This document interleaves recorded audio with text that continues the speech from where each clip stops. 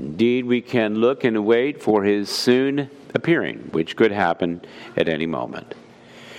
I invite you to turn in your Bible to the Gospel of John. We are turning to the next chapter, chapter 18. I reluctantly left chapter 17. I didn't overturn every stone that was there, and I've left a few more for you. So I do encourage you to consider meditating on and thinking about John 17. It would be very beneficial to you. But now we move really into a darker section, if you will.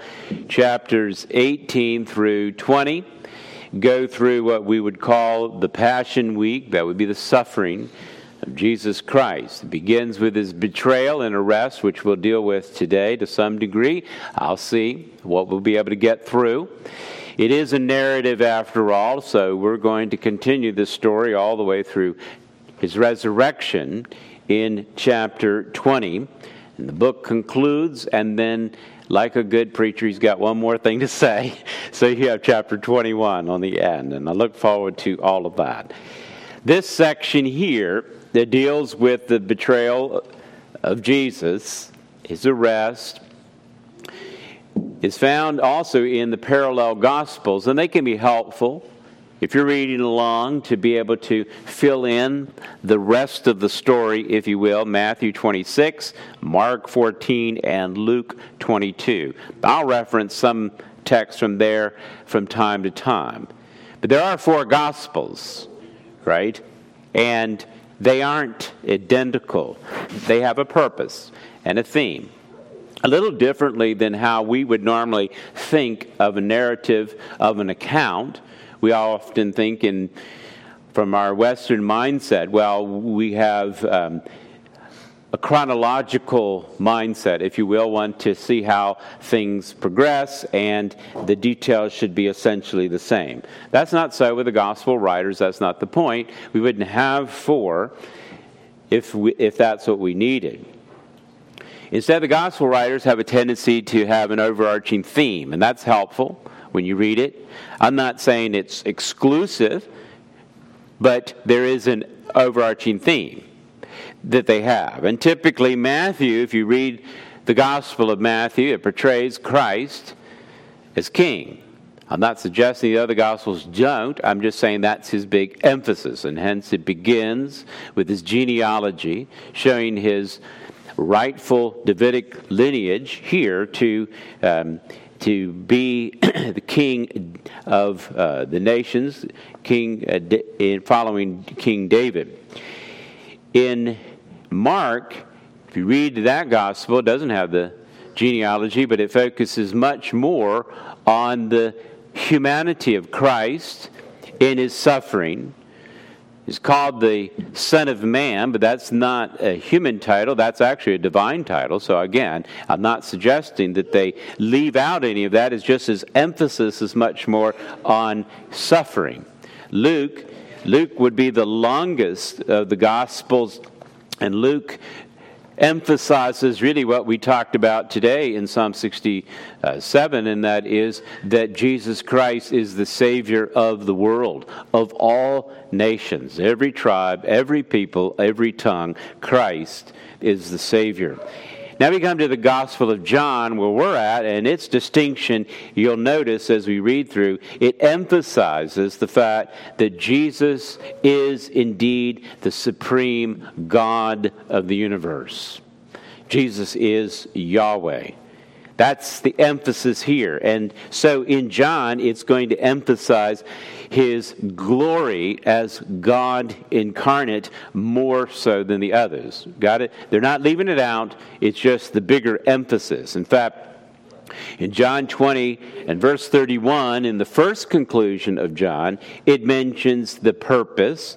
These things that are written, and notice the phraseology carefully, these things are written that you may believe that Jesus is the Christ, the Son of God. He is divine, Son of God, and he is indeed the deliverer. That's the Christ. It's Christos in Greek. It is the word for Messiah in Hebrew. a recognition of this truth that Christ, Jesus, is Lord, God incarnate. For those that are outside of the faith, this gospel is written that you might come in, that you might truly believe. This gospel is written for those that are in Christ, that they might grow in grace and the knowledge of Christ. So here it is, a gospel essentially for everyone. The application of this truth is quite extensive and varied. I'm going to give you a few points along the way, some directions, but I encourage you to encounter the gospel yourself in a devotional meditation. And here's the question I would pose, simply this: do you believe that Jesus is the Christ, the Son of God? By truly believing that, if that is the expression of your heart, you will have life in His name. If you have any doubt or concerns about that, I commend to you His Word. Spend time in it. In fact, one of my ways of telling people about Christ is simply to ask them, go read the Gospel of John and ask, who is this? God is not hiding this information from you.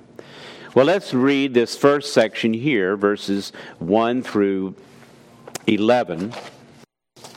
1 through 11. When Jesus had spoken these words, he went out with his disciples across the brook Kidron, where there was a garden, which he and his disciples had entered.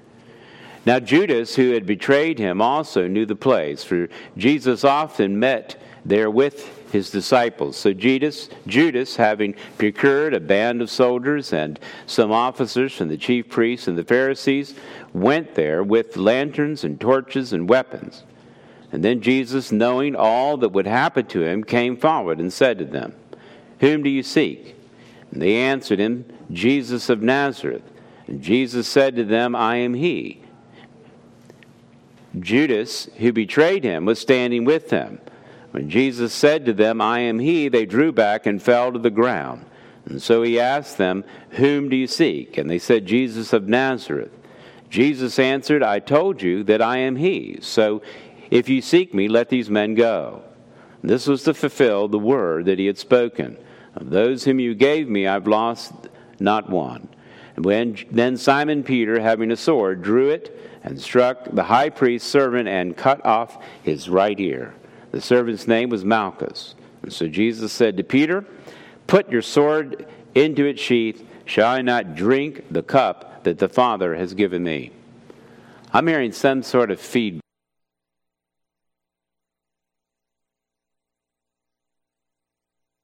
A loop through our system. But in any case, all right.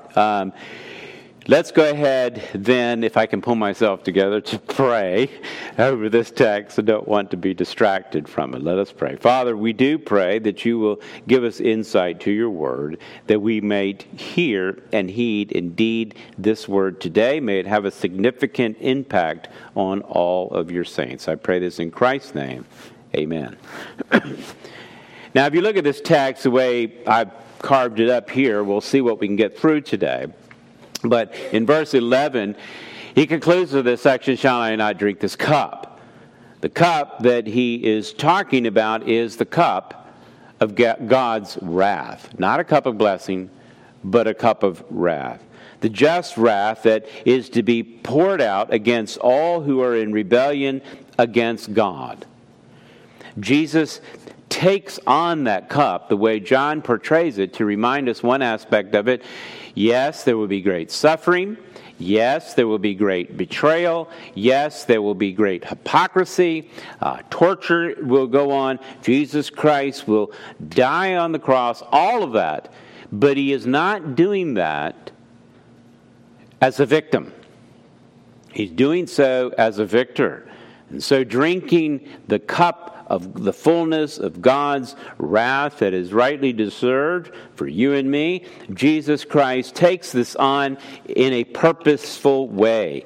This is something that he is determined to do, and he takes this cup as a victor, not a victim. All of those present this evening, this Thursday evening, during this Passover season, they may have concluded at that time that Christ was just a victim. He is going to be betrayed by an insider, Judas, if you will. He's going to be arrested. He's going to be falsely accused. He's going to be beaten, tortured. There's an illegal trial that's going to go on. And in the end, he's going to be crucified. And the mob is now against him. The mob that was once for him and saying, Hosanna, that is, save us now, God, will cry out, crucify him. All of this, though, that transpires occurs because of the divine purpose and plan of God.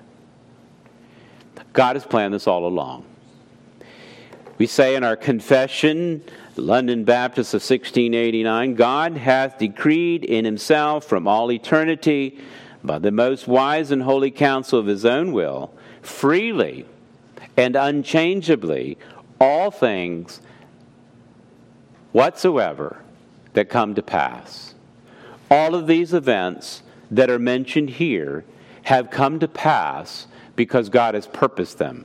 And notice one of the clue, again, this is just a statement and a phrase of what we observe in Scripture. If you notice here, Judas betraying him, this is done to do what? Fulfill his word.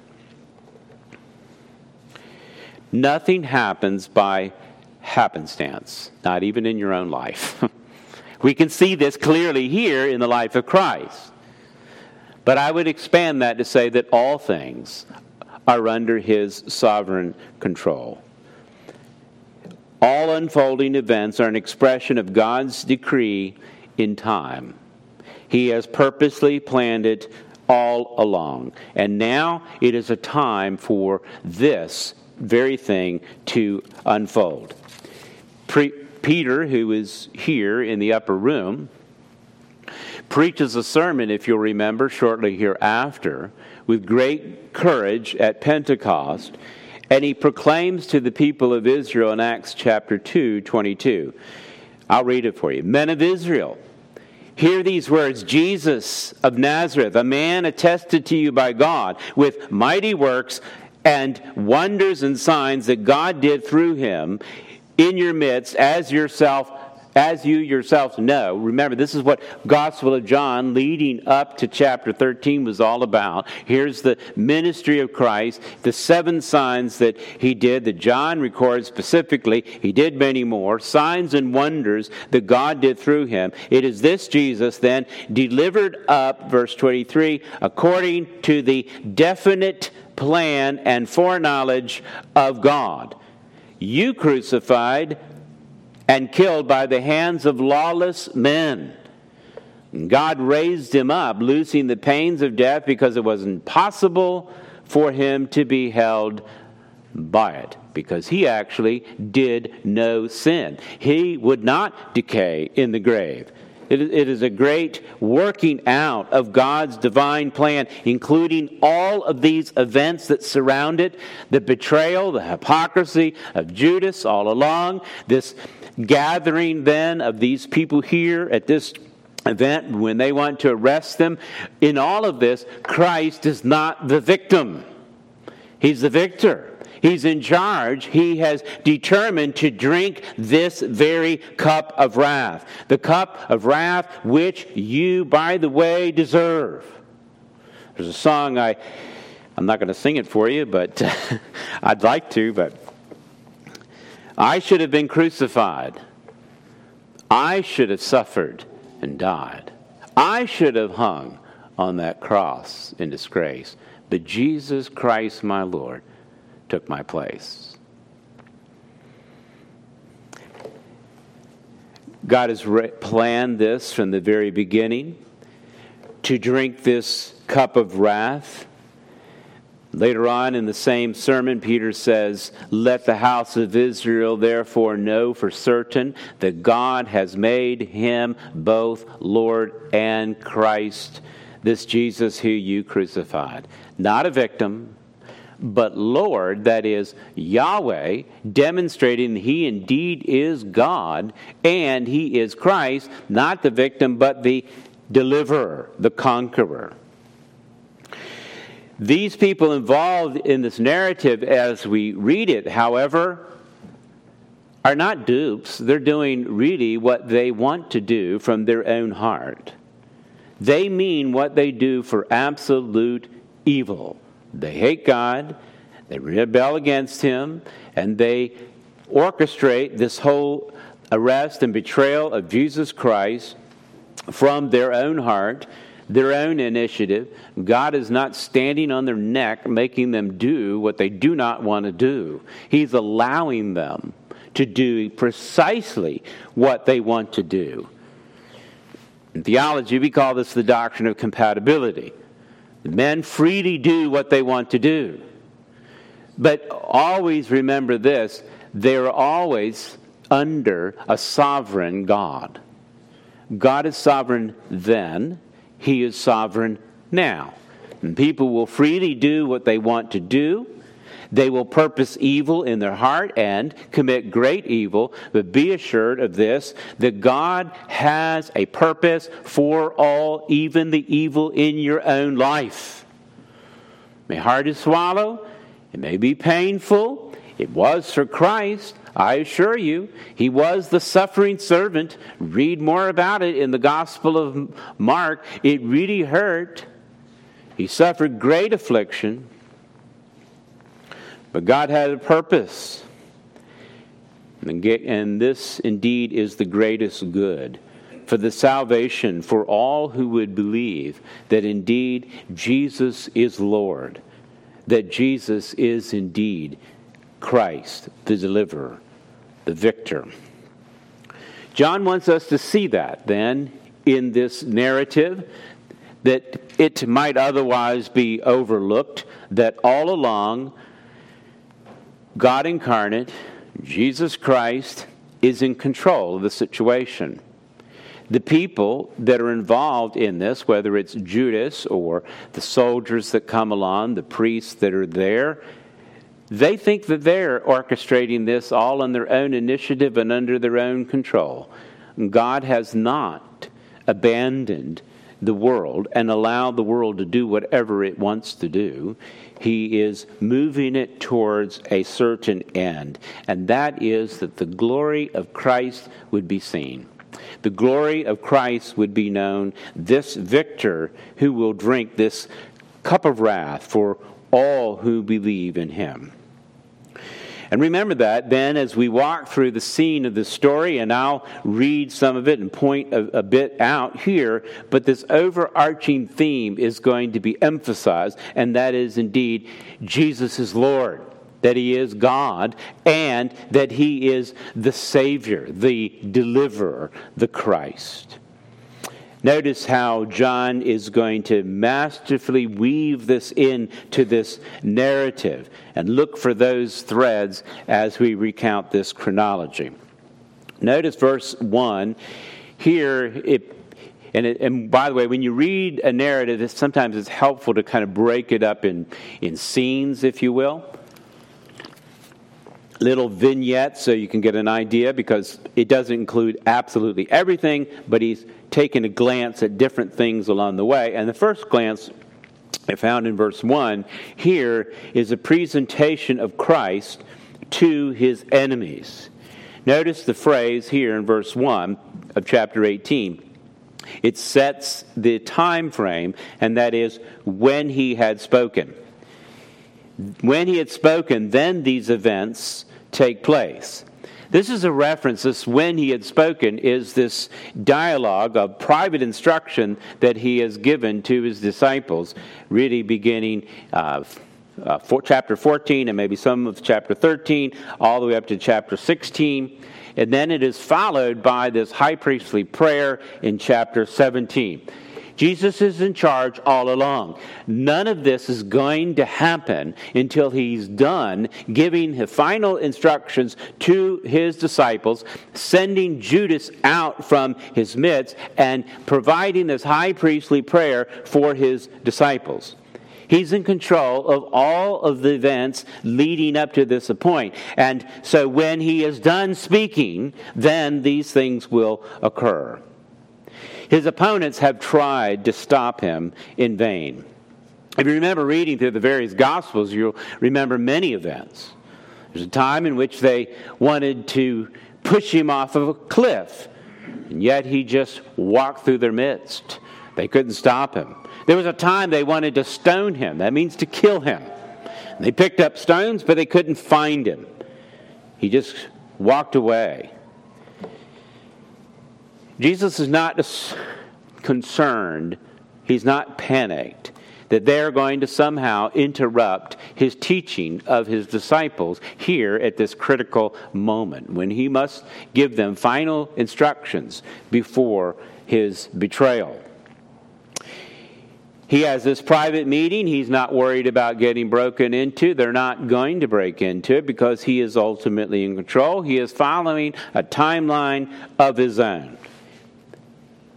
Look back to chapter 17. He speaks of this timeline as his hour. It's that specific, beloved. In verse 1 of chapter 17, after he had finished teaching him, that's the spoken the words there, then he lifted his eyes up to his prayer, right? Father, and notice what he says, the hour has come. He's on his own timeline. Now is the time. The hour to do what? To suffer? Oh, he calls it glorification. Again, John's emphasizing the glory of Christ even in this time of great betrayal and suffering and death, in which the Son would glorify him. He has given him, notice this, authority. He's not standing here in weakness, which somebody could capture him and control him. No, he is standing here as a victor who is going to drink this cup of wrath on purpose. This is an hour of triumph, not an hour of tragedy. Prior to this, Jesus had said, "My hour has not yet come," because he is in control of every moment, even this very day. Well, when he's finished teaching, he's finished praying, and then note here, back to our text, it says that he is going out with his disciples. This is an intentional act on his part. He's intentionally getting ready to engage in the confrontation of those who would execute him. He is intentionally exposing himself to harm's way. Now, he is in control all along, and you might think, okay, well, he's in this private room. They don't know where he's at. Well, now he is going out for this very hour, and he knew what the stakes were. In fact, his disciples, who he said, come on out with me, and they're going out in the open to be exposed around Jerusalem, if you will. They know the danger too. If you want to find that, I'll read it for you. You can look back a few chapters in chapter 11. Here's this section where Jesus, again, is going to Bethany, just outside of Jerusalem in Judea. The folks are the religious leader of the day. They were intentionally hostile towards Jesus. And here his disciples are with him in chapter 11. This is the chapter that deals with the resurrection of Lazarus. And Jesus is going to go and take his disciples there. And he tells them in verse 7 of chapter 11, let us go to Judea again, to that region, if you will, around Jerusalem. His disciples said to him, Rabbi, the Jews, that is the religious leaders of Judaism, the Jews were just now seeking to stone you. And you're going there again? In other words, they wanted to kill you here. Now you're going to go right in the midst? Jesus' answer is, are there not 12 hours in a day? Can I tell you this? He's controlling every single hour of the day. You don't need to panic. Oh, you must do things that are responsible and right and good, but in the end, do you understand that Jesus Christ is Lord and He is Christ? Now, if you do not recognize that He is Lord and that He is Christ, you should be in great, great fear and panic. Absolutely. But come to Him. Recognize who He is.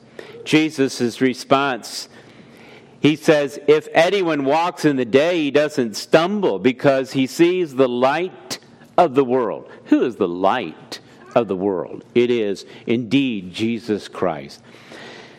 And this section here is quite interesting. Here we have Thomas, which we'll pick up again. He's often called Doubting Thomas. We'll deal with that when we come to that text post-resurrection. But in any case, here you get a glimpse of Thomas, though. It's not a wavering person. Maybe this might challenge some of our thoughts about calling him Doubting Thomas, because here's a pretty courageous statement he makes in verse 16.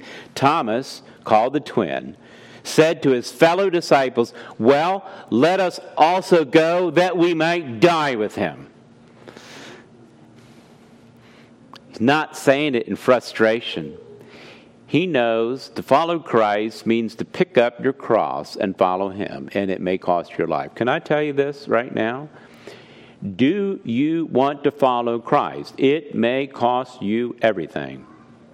It may cost you your physical life. It may cost you your material possessions. It may cost you other things that you might have of value. If that is more important to you, walk away. Leave. You're not following Christ. This demonstrates the affections of His heart, that in this circumstance, Christ said, let's go, and we'll go with Him, even if it costs us our life. This is His allegiance to Christ.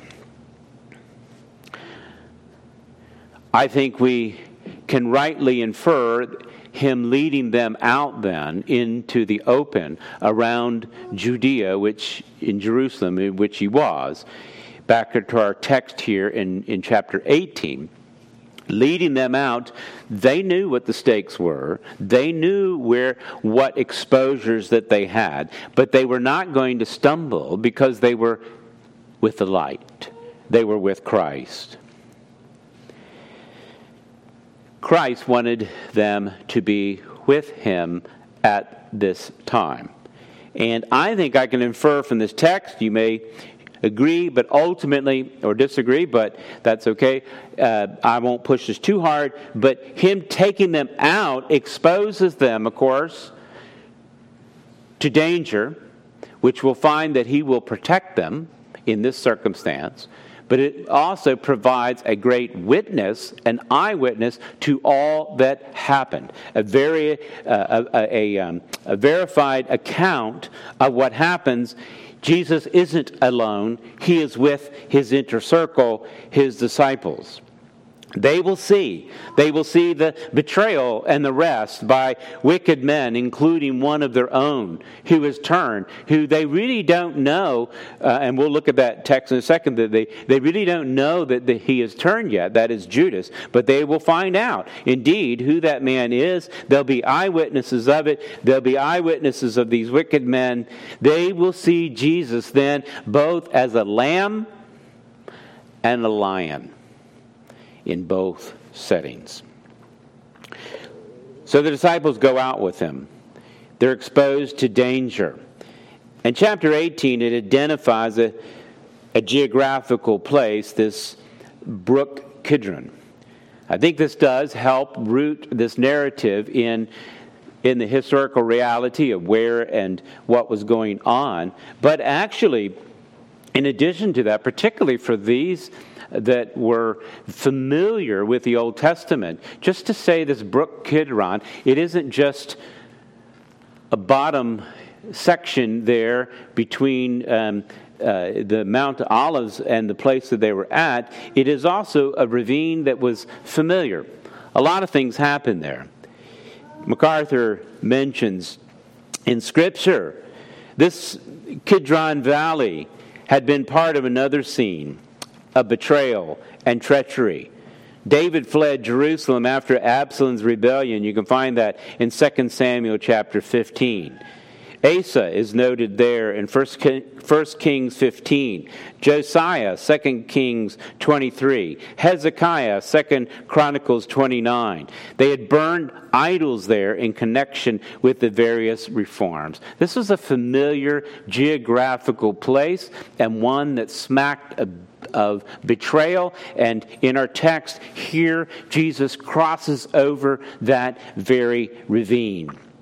And by this time, it would have been perhaps an empty, dry bed, and there may have, and some assume also, drainage from Jerusalem from the blood of the Passover, which you don't think might be much, but by this time, historians tell us it may have been as many as 250,000 lambs. That's a lot of blood shed, a lot of blood that would drain, go down into this particular valley, and here you have Jesus Christ and his disciples crossing that very brook of betrayal.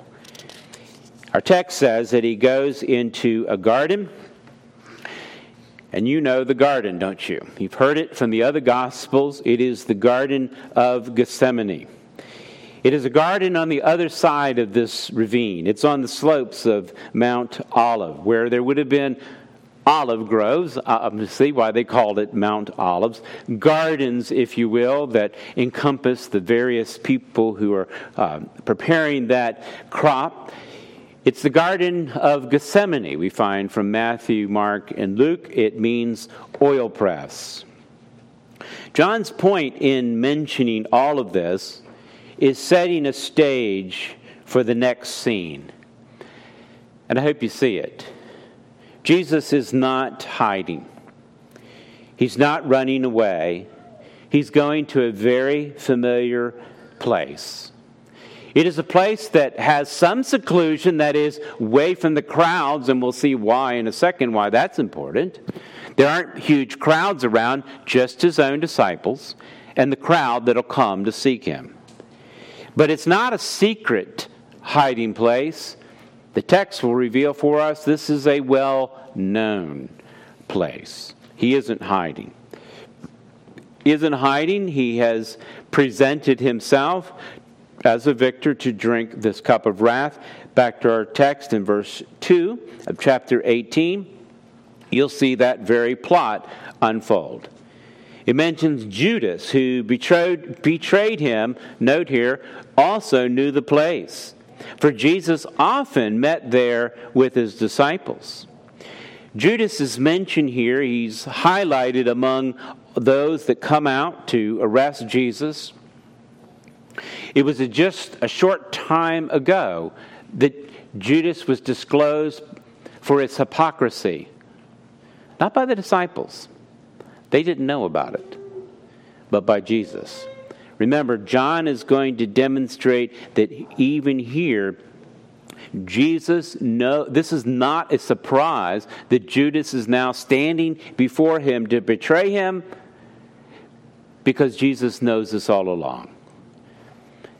Let me walk through a few texts if you want to see this. John chapter 13, just a few chapters back.